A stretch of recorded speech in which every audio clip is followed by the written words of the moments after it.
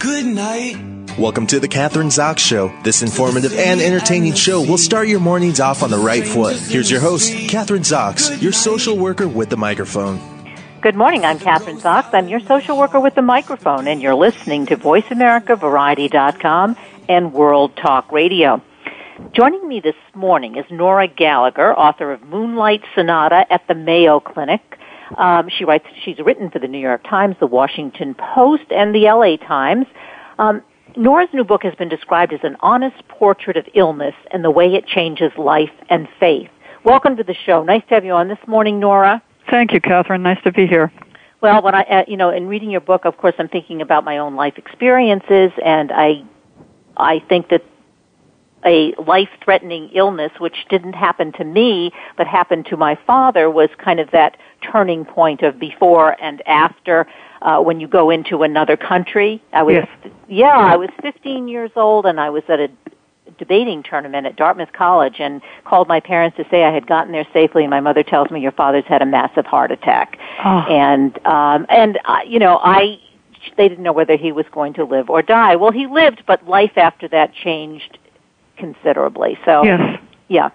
So that's my story. Let's start with yours. Well, I think I'm glad you told your story. The book starts with a little excerpt from a poem that goes about suffering. They were never wrong, the old masters, how well they understood how it takes place while someone else is eating or opening a window or just walking dully along. And I think that's the critical point about a serious illness, is that it takes place while other people are going on with their lives, just eating lunch or walking along.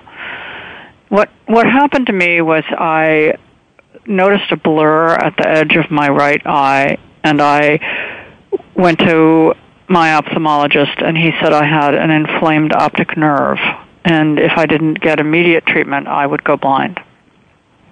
So as I walked from his office to the emergency room, I noticed, of course, other people on the street, and I felt as if a glass wall had slid between me and them, that they were obliviously going on with their lives, and I had suddenly shifted dramatically into this other place.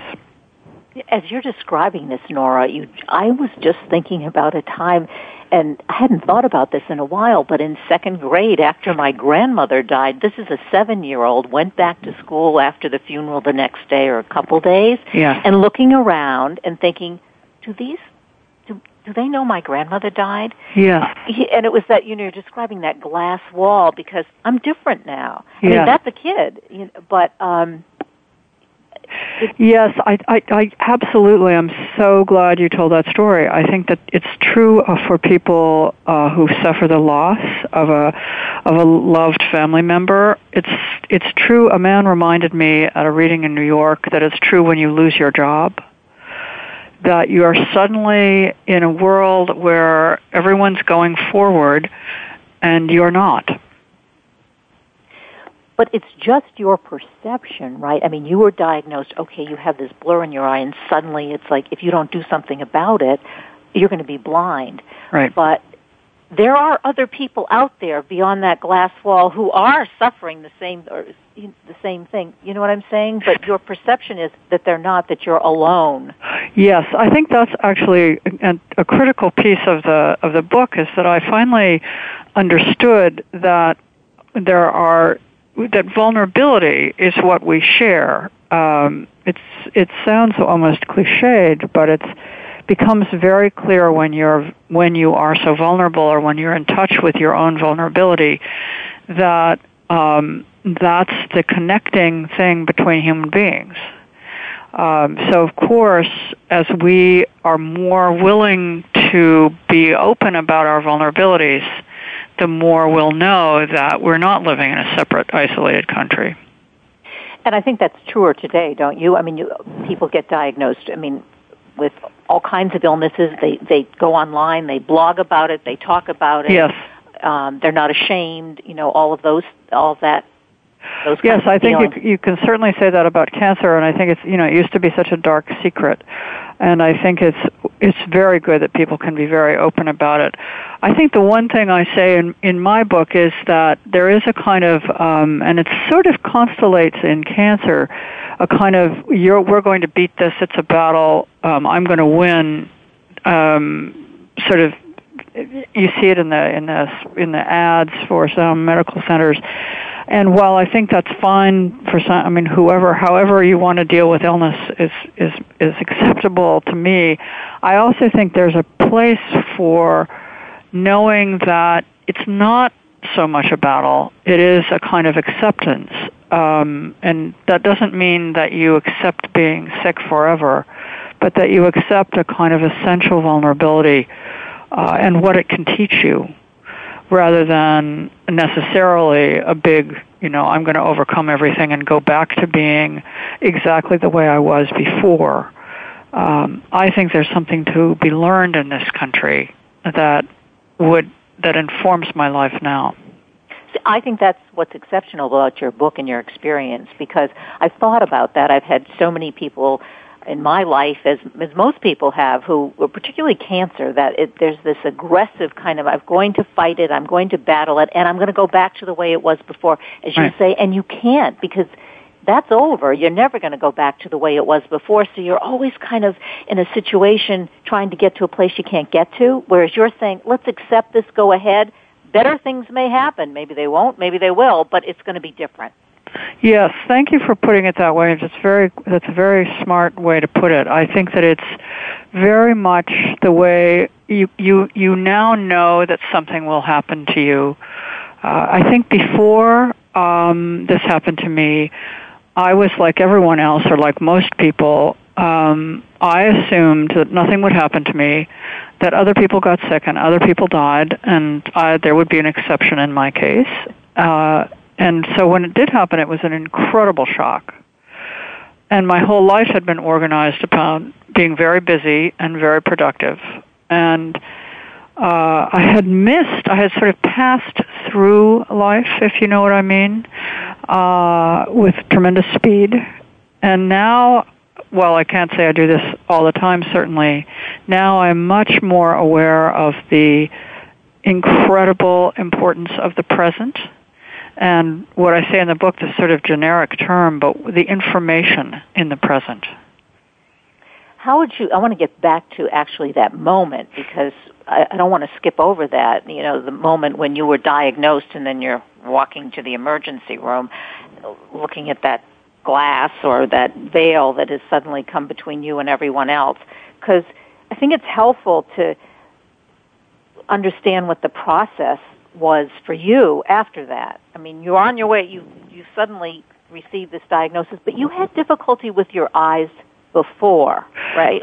Yes, I had an autoimmune disorder that was affecting my right eye called uveitis, and they never found an underlying cause. As it turns out, they probably didn't quite do enough to discover what it was, because what they finally diagnosed at the Mayo Clinic in Rochester, Minnesota, was that there had been an underlying cause all the way along, and this probably caused the inflammation in the optic nerve as well. You're a person who's, like, as you describe yourself, very competent. You handle things well. You were on not exactly a fast track, but would you say the way in which you managed your illness was helpful to you in terms of the kind of person you were before you were diagnosed? I'm saying because you were competent, because you were used to being a problem solver, you're bright, you're successful. Was that helpful or was that a detriment? Well, I think that's a good question. It was both. I was a middle-class professional like all of us, and I think that I attacked this problem, so to speak, with the same energy that I had for writing an article or being a journalist. Unfortunately, I couldn't do that. I didn't have the energy. I was really sick. I could barely think at all. So while I did end up working hard to find the diagnosis and making my way to the Mayo Clinic, I had to have help. I had to ask my husband for help. I had to ask my friends for help. I had to ask for help in many different situations. And that was a teacher for me, that I could not do this by myself. It was impossible at that point. So it was humbling. Very humbling. And it made me aware of this vulnerability that connects us, and I don't mean that in a kind of touchy-feely way. I mean it as the reality of our lives. You're talking about not being able to manage it on your own, and I'm thinking about so many people who don't necessarily have others, loved ones or friends or whomever, especially older people, to help them get through that. It was a humbling experience for you to have to ask your husband and other people to help you, and saying that you couldn't handle it on your own. What do people do who don't have anybody? How do they, do you have any? It's a really good question. I think one of the things I can say for all of us who are, sort of still in the healthy world, that it's very critical to understand that part of the reason we ignore people who are very elderly or sick, that we tend to pass them by, is because we're afraid of their condition. I suddenly understood that some of the people around me who were giving me advice that were not helpful, they were trying to be helpful, but they weren't helpful. I suddenly realized they weren't helpful because they were so afraid that this would happen to them or something similar would happen to them, that they couldn't enter into the world I was living in, that they reinforced that glass wall between me and them. As a social worker, I'd like you to really tell us what is it that they did, because that wasn't helpful, and they thought they were being helpful because they really kind of hands off or arms length. Yeah, well, they don't. I'll give you a good example. Yeah. A friend from the East Coast who had sort of known kind of back in the back of his mind that my grandmother had committed suicide. She was grieving the loss of her husband. She was alone. She wasn't getting along with my mother, and I think really at a very spur of the moment thing took an overdose of sleeping pills. So I'm talking to this man who has this information, and he said to me, well, we could say that an autoimmune disorder is sort of like a suicidal thing, wouldn't you say? And I thought, yeah, what is he saying? That is not helpful to me. And I realized, that's when I fully realized that he was just kind of desperately trying to find a cause and an effect that would satisfy our need for that, and that it would also make sure that it didn't happen to him because his grandmother hadn't committed suicide.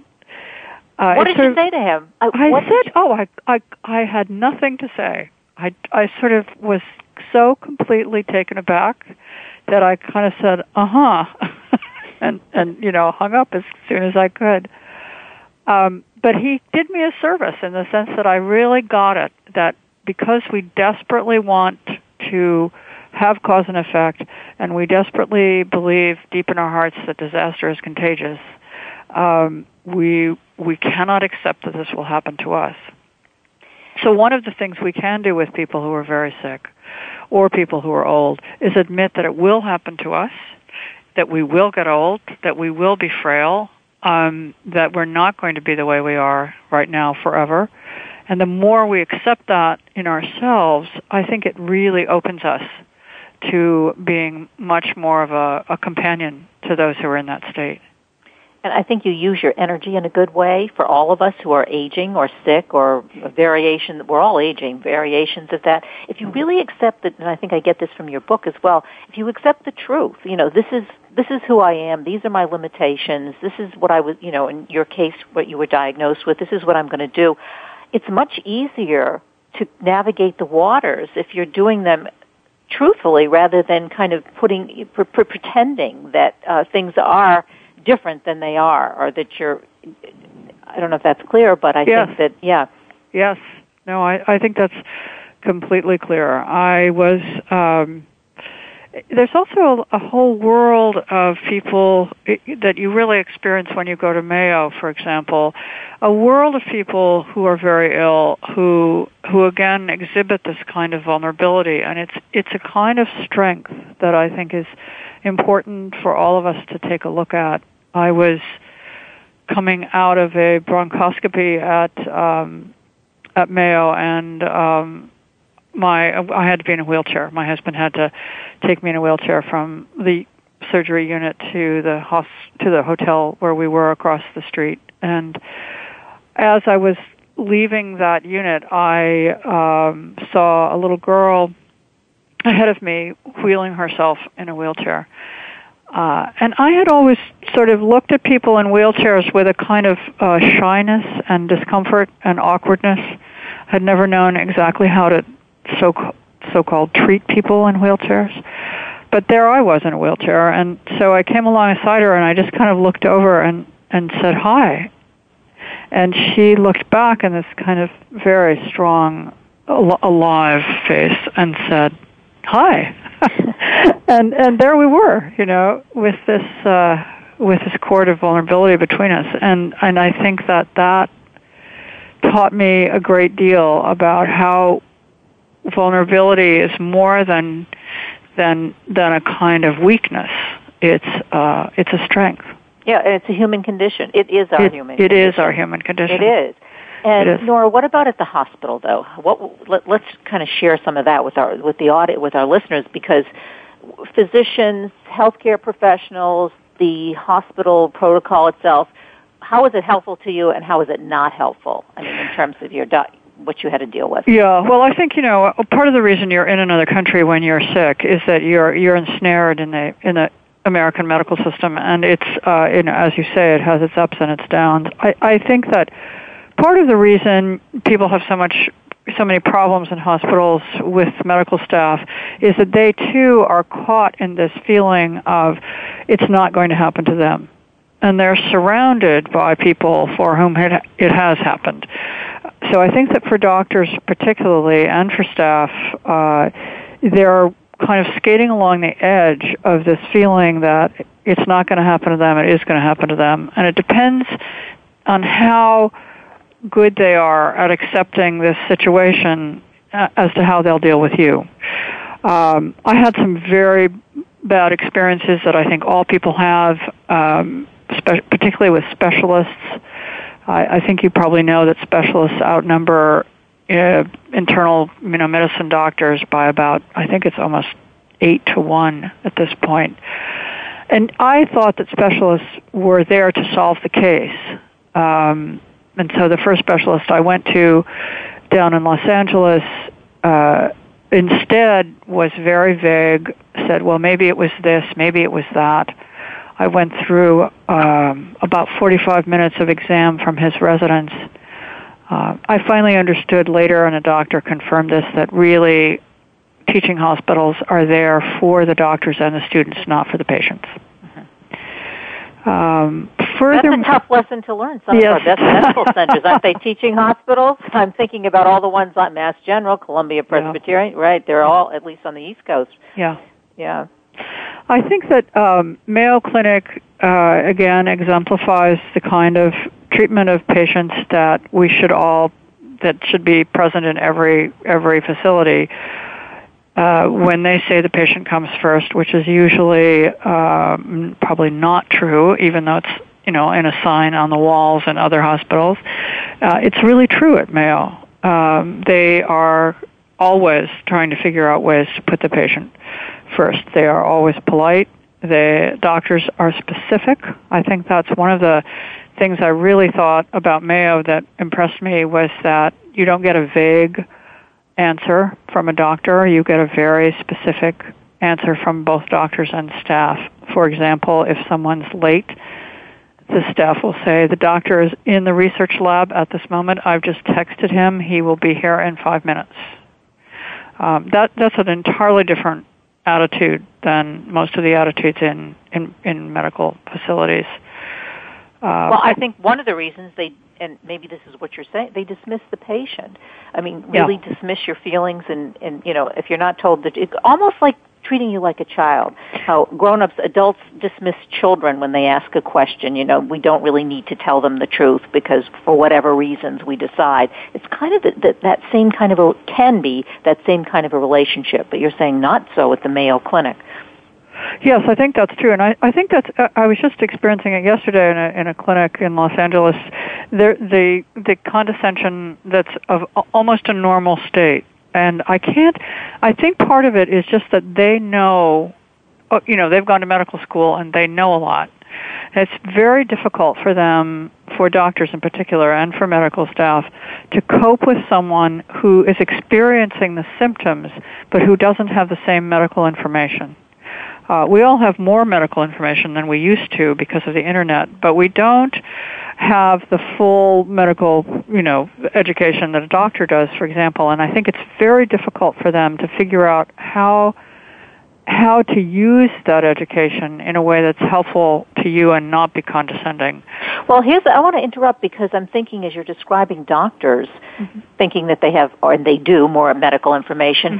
I haven't had I've had similar experiences as you, but I'm thinking about like lawyers, attorneys. They don't seem to take on that attitude in the same way, and I'm wondering why. And they have all the legal information, whatever you're going through with them, whether it's a divorce or a lawsuit, but that kind of condescension, as you're describing in the medical community, I don't think is the same, and I'm not sure why in the legal community. That's a very interesting point. I had not thought of that, and I think you're absolutely right.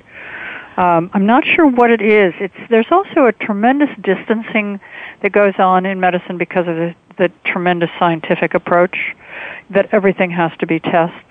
You know, I went through an enormous number of tests that weren't necessary, of course, like everyone else, because the need for verification, for a kind of scientific verification rather than the old practice of medicine, which was, you know, you listen to the patient, you think about it together, you intuitively try to figure out what's going on. I'm grateful for modern, efficient medicine, but I don't. But I saw again at the Mayo Clinic that there are ways to balance that with a very close attention to what the patient is telling you about their symptoms. In my case, my tests were normal. So they had to pay attention to my symptoms. And after a while, they began to see that I was a person who paid attention to my symptoms and could describe them. And I think that helped them understand what they were dealing with. So you had to prove yourself. Exactly. You were the good patient. You were the smart patient. You're the patient who was able to understand, because some patients may have more difficulty than others. Yes. We have to say goodbye. I want to... I could continue talking with you. Obviously, I have a lot more questions, but it's important that people read your book. Thank you. The title of the book is Moonlight Sonata at the Mayo Clinic, and you can buy it on, I assume, online bookstores everywhere. But Nora, what website can listeners go to if they want more information about you and the book? My website is noragallagher.org, all one word. And you can certainly go to my publisher, Knopf, has a lot of information about the book. That's Knopf. Terrific. Thanks so much for being on the show today. I really enjoyed our conversation. Yeah, thanks. I appreciate it. Yeah. We are going to take a short break. I'm Kathryn Zox, your social worker with the microphone, and you're listening to VoiceAmericaVariety.com and World Talk Radio. I'll be back in a minute.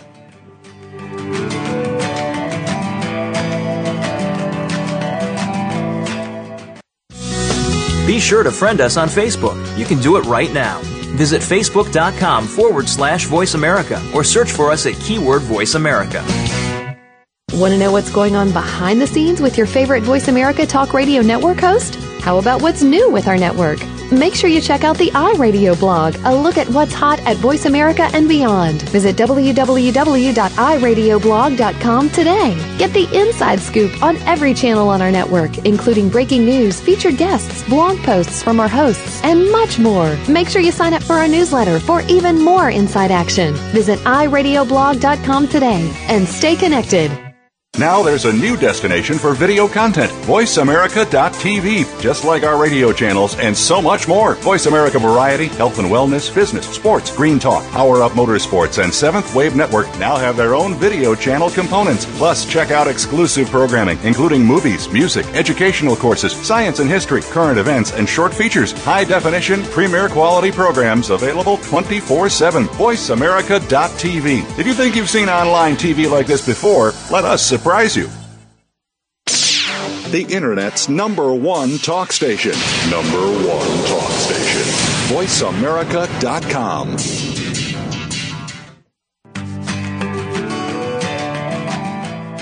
You're listening to The Kathryn Zox Show. If you would like to join our conversation this morning, call now. The toll-free number is 866-472-5788. That number again is 866-472-5788. We're back. I'm Kathryn Zox, your social worker with the microphone. You are listening to VoiceAmericaVariety.com and World Talk Radio. Joining me now is Joyce Roche. She's the author of The Empress Has No Clothes, Conquering Self-Doubt to Embrace Success. Joyce has been called and is a trailblazer in the corporate world, and that's been for 25 years. She was Avon's first African-American female vice president and the former CEO of the national nonprofit Girls, Inc. Welcome to the show. Nice to have you on this morning, Joyce. Thank you very much, Kathryn. I'm looking forward to it. Pleased to be here. Well, I'm looking forward to it. So are many of my friends looking forward to it, because I think many of us as women suffer from the imposter syndrome, when successful people feel like frauds. So, reading your bio and all that you've achieved, and you've been doing this for a lifetime, and my first question is, I guess, do you still feel like an imposter? Well, I've learned actually to quiet that voice. But I was just doing an event yesterday, and someone asked me the question, well, do you get over it? And I said, not really. You learn how to quiet it. You learn how to, have that confidence in yourself. But when, again, if faced with a new and different kind of opportunity, a place I haven't been before, the voice will start. But I do know how to turn it off pretty quickly, and how to start to calm any self-doubt and begin to internally get control of the situation. Right. Define the imposter syndrome in detail for us. Sure. Yeah. The way I describe it is that it's a fear and self-doubt that causes people to question their abilities even in the face of success, and that you feel that you have to constantly prove that you deserve to be in the position or role of responsibility that you have, and maybe fear that you won't be able to be as effective in these new places you're going to.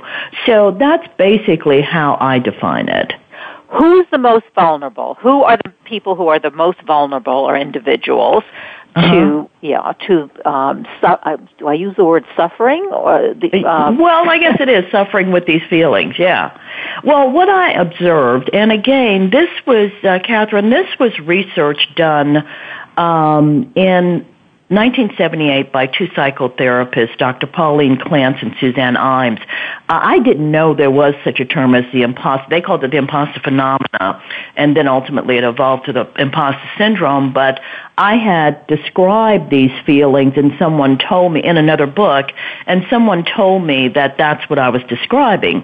But as I when I decided to do The Empress Has No Clothes, I then started to talk to other people and realized that what happens is that these feelings tend to come up whenever you find yourself, or a person finds themselves in a situation where they are different from the majority of the people that they are either working with, engaging with, or competing against. So, for example, a woman who is in a predominantly male environment, this will be a trigger for many women in terms of this self-doubt, this fear of failure, this need to feel that I've got to prove that I can in fact compete in this different kind of group. A person of color in a majority environment, again, will have those feelings. Many will have those feelings.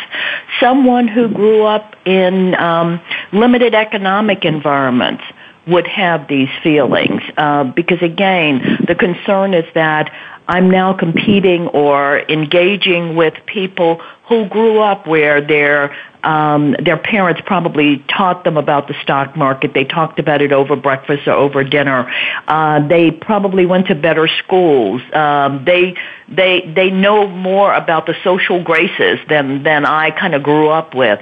So that kind of thing. But I was talking to a group of second-year MBA students at Tufts, and a young man said to me, well, what about being gay in a straight environment? Again, different from the majority of the people you're engaged with. I said, absolutely, that can be a trigger. So that's really, if you think about it in that holistic way, you kind of get a sense of why certain groups tend to have, you have a larger majority of the people have that trigger. But I found a lot of men who have it as well, so it's not just women.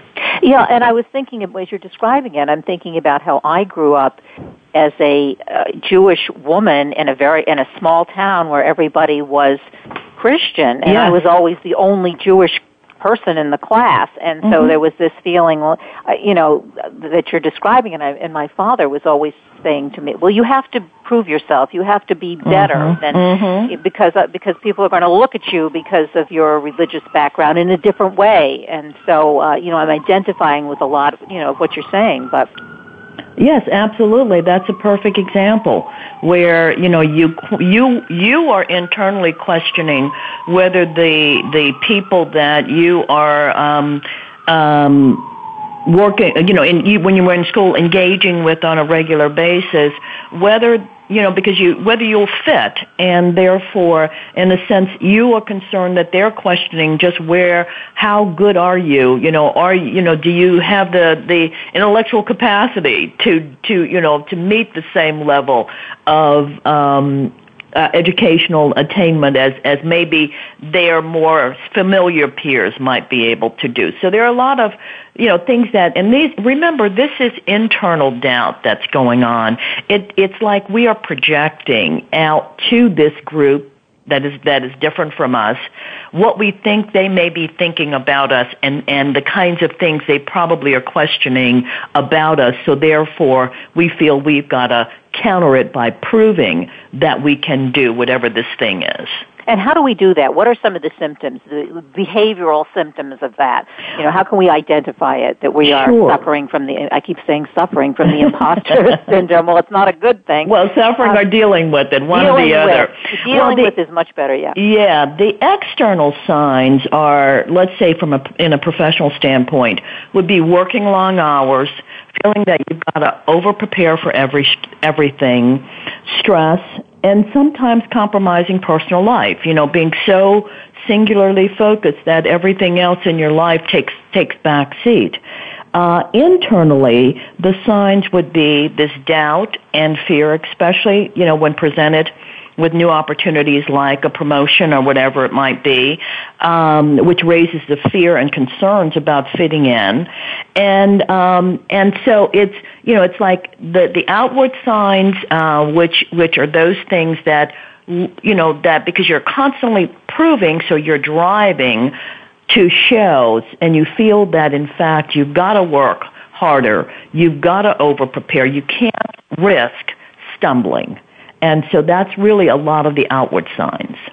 So perfectionism, be a workaholic. Yeah, to a great degree it is. I remember early in my career, there weren't a lot of women at Avon when I started in the marketing area.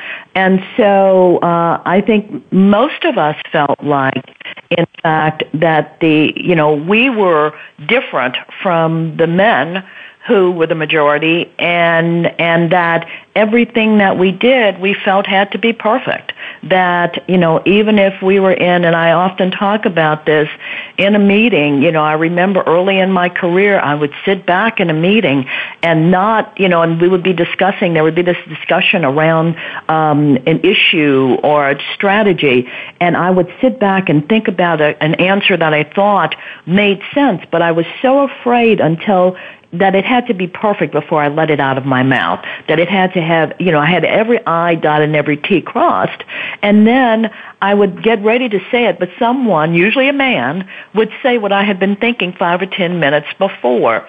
Luckily, I did start to learn that lesson and realize that, my concern about not speaking up for fear of it being off base or not sounding smart or whatever the reason was, that I was in a sense giving credence to it by not speaking up, because then, the question was, is she very smart? Does she know what's going on?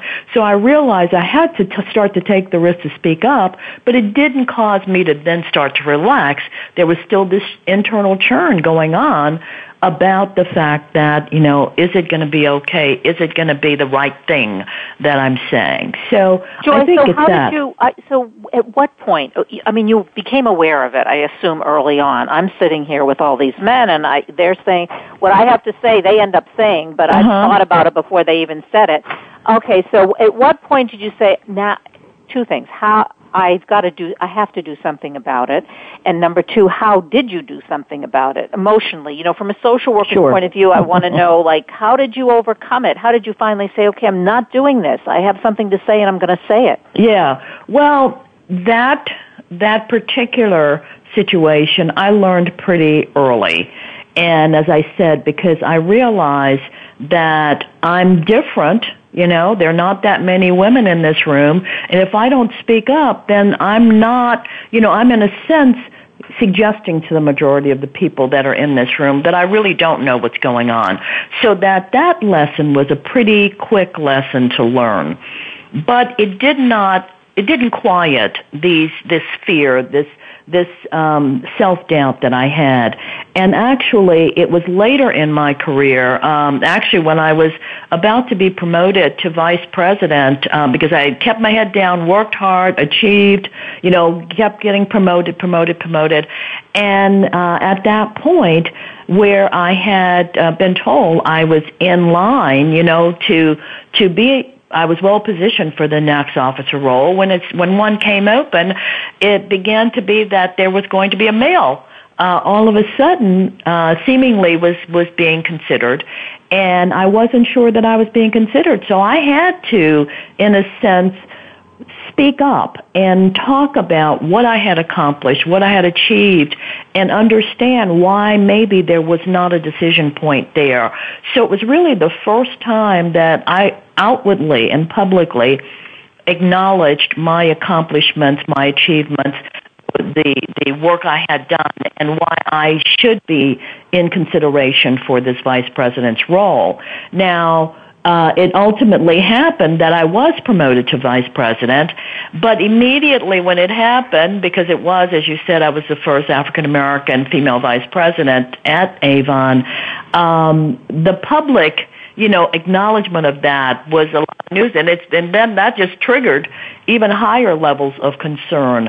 But what I started to do, now to answer your second question, what I started to do was, I call it having conversations with myself.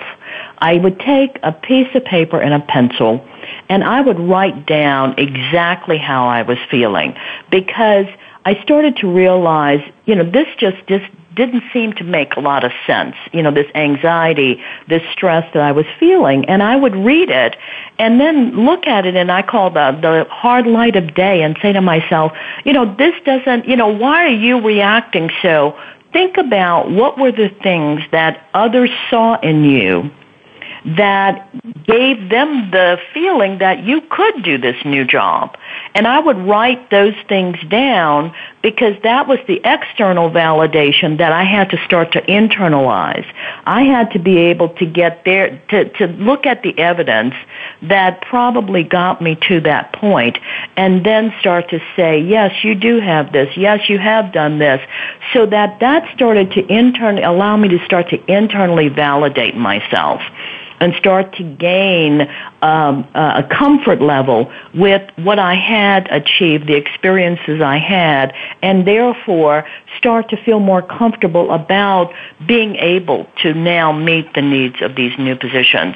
So it was that first, and I talk about it in the book, this idea of not staying silent. I began to not be silent by having that conversation with myself. But I also recommend, if you've got a trusted friend, a coach, a mentor, be honest, someone you can be honest with, who will hold your confidence, though, and express how you're feeling. And then start to talk about and help them help you be able to get that evidence of why you should feel comfortable as you're moving into this new role. Yeah, that was my next question. You answered it before I asked you, because conversations with yourself is very important, but then conversations with, as you say, a trusted friend. But would you suggest a colleague, or do you get involved with that because you're competing? I mean, you are in very high-powered positions. You're in this big company. Is it a good idea to trust somebody else, even if... Well, and it was funny. I had a young woman at an event ask me, she says, well, if you said to your boss, I'm having these kinds of feelings, aren't they going to question whether or not you really can do it? I said, that's not who I'm talking about. Yeah. When I say a trusted friend, I mean that. It's either a coach, a mentor, or someone who you know, and that's why I said who you know you can trust. They will hold your confidence, and so therefore you can be honest with them. So it's that person that I'm talking about, not somebody that you think may take this information and somehow utilize it. No, it's someone who you know has your back, in a sense, who is concerned, and their role basically that they see is to support you. And so that's the kind of person. And then start to build this evidence, because we all can see very clearly our flaws. It's hard for us to see the things that are the good things, the positives that we have. So creating that inventory of what you have, in terms of your own abilities. Look at the people you're comparing yourself to, because when we are doing this, often it's in relationship to that other group. Well, no one's perfect. They may have strengths, but they also have their own lack or their own weakness or their own thing that they've got to work on. So look at people as humans, because we're human. All of us are human, and none of us are perfect. So that's another thing, is be realistic. I want to ask you this then, Joyce, because this does happen, you acknowledge your strengths in your own conversations, or you get someone, a trusted person or a coach. But what happens when you, and we all do, you're in your work situation and you do make a mistake, and so it just kind of like, this is what I knew was going to happen, and you kind of regress back to, I knew I couldn't handle this job in the first place. How do you handle that? Well, this to some degree is, you have to understand whether your environment you're in is one that is accepting of mistakes. And if you are in an environment that a mistake is seen as a learning, that, the company or the organization is encouraging you to look beyond kind of the safe boundaries, to stretch those boundaries, well, then you may have that first initial reaction, but then it should be, again, if you start to this internal validation and you can look at, okay, that was a mistake, but what about this mistake have I learned? What kinds of things do I know in order to, moving down this path, I know to be, that I need to work harder on, or that I need to do differently. So this is where I also talk about, in terms of the imposter syndrome, is understanding your environment, because sometimes it's not just you. It's the environment that is stimulating this self-doubt. It's an environment that maybe risk or making a mistake are not seen as learning or ways of pushing us into new territory, but are career killers. So you've got to be in an environment where, in fact, if you're in an environment where it supports that idea, then you have to do the same thing. You're going to, it's almost like taking that deep breath and said, okay, now let me look at this. What did I do? What did I learn from it? How could I do it differently? And what corrective actions can I take? Can you give us an example of you? I mean, because now I'm assuming you've gone beyond this. Yes. Like an example in your career at either one of the corporations that you worked at, Girls Inc., Avon, that happened to you personally and how you handled it, an incident. Sure. I'm going to try and do it in a fast because I know we don't have a lot of time. But this is when I was an officer at Avon. I think it was in my first year as an officer, and I had a major new product that I was launching, a child's product, a gift product, and it was being produced by an outside vendor. And we were getting production samples of it, and the product looked great. But then at the 11th hour, the last few items, we got a call from the vendor that said that their subcontractor they had an argument with, and the subcontractor was taking the formulation, and they were having failures on the product, and we were 2 weeks out of launch. And the product was forecasted to generate more than 1 million units. In terms of its first couple of weeks of sales. So it was like, oh my goodness, what am I going to do? Well, I could have kind of tried to get back in that shell, but I knew that I had to take action. So what I did is I geared up support systems, our research people, our production people, myself, and some of my staff, and we went into that plant and we worked that weekend to get us back to a place where, in fact, we could correct that and get back into it. I said to it was then the president of the U.S. that I told him the situation, and I said, I may have to call you on Sunday night to say that we've got to take this off sale because we can't correct this issue. And his comment, again, this is where the environment, he says, okay, well, let's see what you can do. By Sunday night, we were in production. And on Monday morning, when I saw him, he said, Joyce, when you make a mistake, if you learn from it, then, in fact, then that's the most important thing. And that gave me, again, the environment. Therefore, I knew that I had to go into action because I couldn't sit back and just let this happen to me, because it really would have been a major failure. But at the same time, because he gave me that cover, it gave me license to validate myself and then do what I talked to you about, which is to understand what decision points did I make, how could I have done this differently, and I realized I had let that external vendor get too far away from me before I was doing the checks I needed to do. So it was a different reaction. I had learned at that point then how to calm these as opposed to having, in a sense, to almost be paralyzed. I knew that I had to go. And that's one of the things in the imposter syndrome. You're always driven to do. So the idea of not taking action would not have kept me away from it, but it would have been such internal churn, which was going on. Mm-hmm. But at the same time, it allowed me to be able to do what I needed to do. And that external, the environment allowed me to know that I had made the right decisions. And therefore, that's all a part of building this internal validation. That's a great example of both you you as an individual being able to take control, but also being in an environment, that kind of a corporation that supported you. So it wasn't what you described as a career killer. Yeah. I would imagine that was an important lesson as well, right? That you were in the right place? Absolutely. And I say to people that you've got to understand your imposter. Where does it get triggered? Is it in a certain meeting? Is it on a certain project? Or is it the environment? Do you always kind of walk around feeling like everything I do that I don't have, if I have a hiccup, then it's going to be a major one.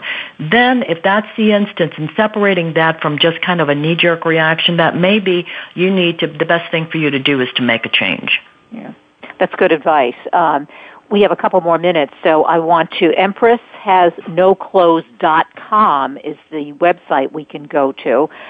Any other websites that we should be aware of? That EmpressHasNoClothes.com gives you a lot more information about me and the book. My publisher, Barrett Kohler, has a lot of information, so it's Barrett Kohler, all one word, .com. Also has information about the Empress Has No Clothes. And then, of course, it's available on Amazon.com and BarnesandNoble.com. Yeah, and I want everybody to know that, we've touched on a few things that are in the book, but there's a lot more because Joyce covers well, you say there are 7 ways to conquer the imposter syndrome. So we've just touched on a couple of them, so I'm encouraging people to buy the book.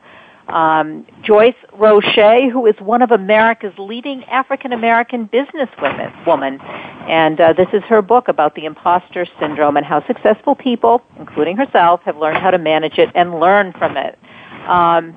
Great talk. I learned a lot today from you, I have to say. And it's very practical advice, which is important, obviously. You know, it's not stuff that you can't really put into practice. You can put it into practice. So thanks for sharing all of it. Thank you, Kathryn. Yes, it's real life situations and my experiences and those of a number of other people that I talk to who've experienced this. So hopefully this will be a great guide for people who are dealing with the imposter syndrome. Thanks, Joyce Roche, and I'm Kathryn Zox, your social worker with a microphone, and you've been listening to the Kathryn Zox Show on VoiceAmericaVariety.com and World Talk Radio. Have a great week. We'll see you next Wednesday. We hope you have enjoyed today's episode of the Kathryn Zox Show. You can listen live every Thursday morning at 7 a.m. Pacific Time on the Voice America channel. Want to know more about Kathryn? Visit her website at www.kathrynzox.com. Be sure to join us next week for more interviews and great conversations with Kathryn Zox. Thanks again for listening to the preceding program, brought to you on the Voice America Variety Channel. For more information about our network and to check out additional show hosts and topics of interest, please visit VoiceAmericaVariety.com. The Voice America Talk Radio Network is the worldwide leader in live Internet talk radio. Visit VoiceAmerica.com. The views and ideas expressed on the preceding program are strictly those of the hosts or guests and do not necessarily reflect the views and ideas held by Voice America Talk Radio Network, its staff, and management.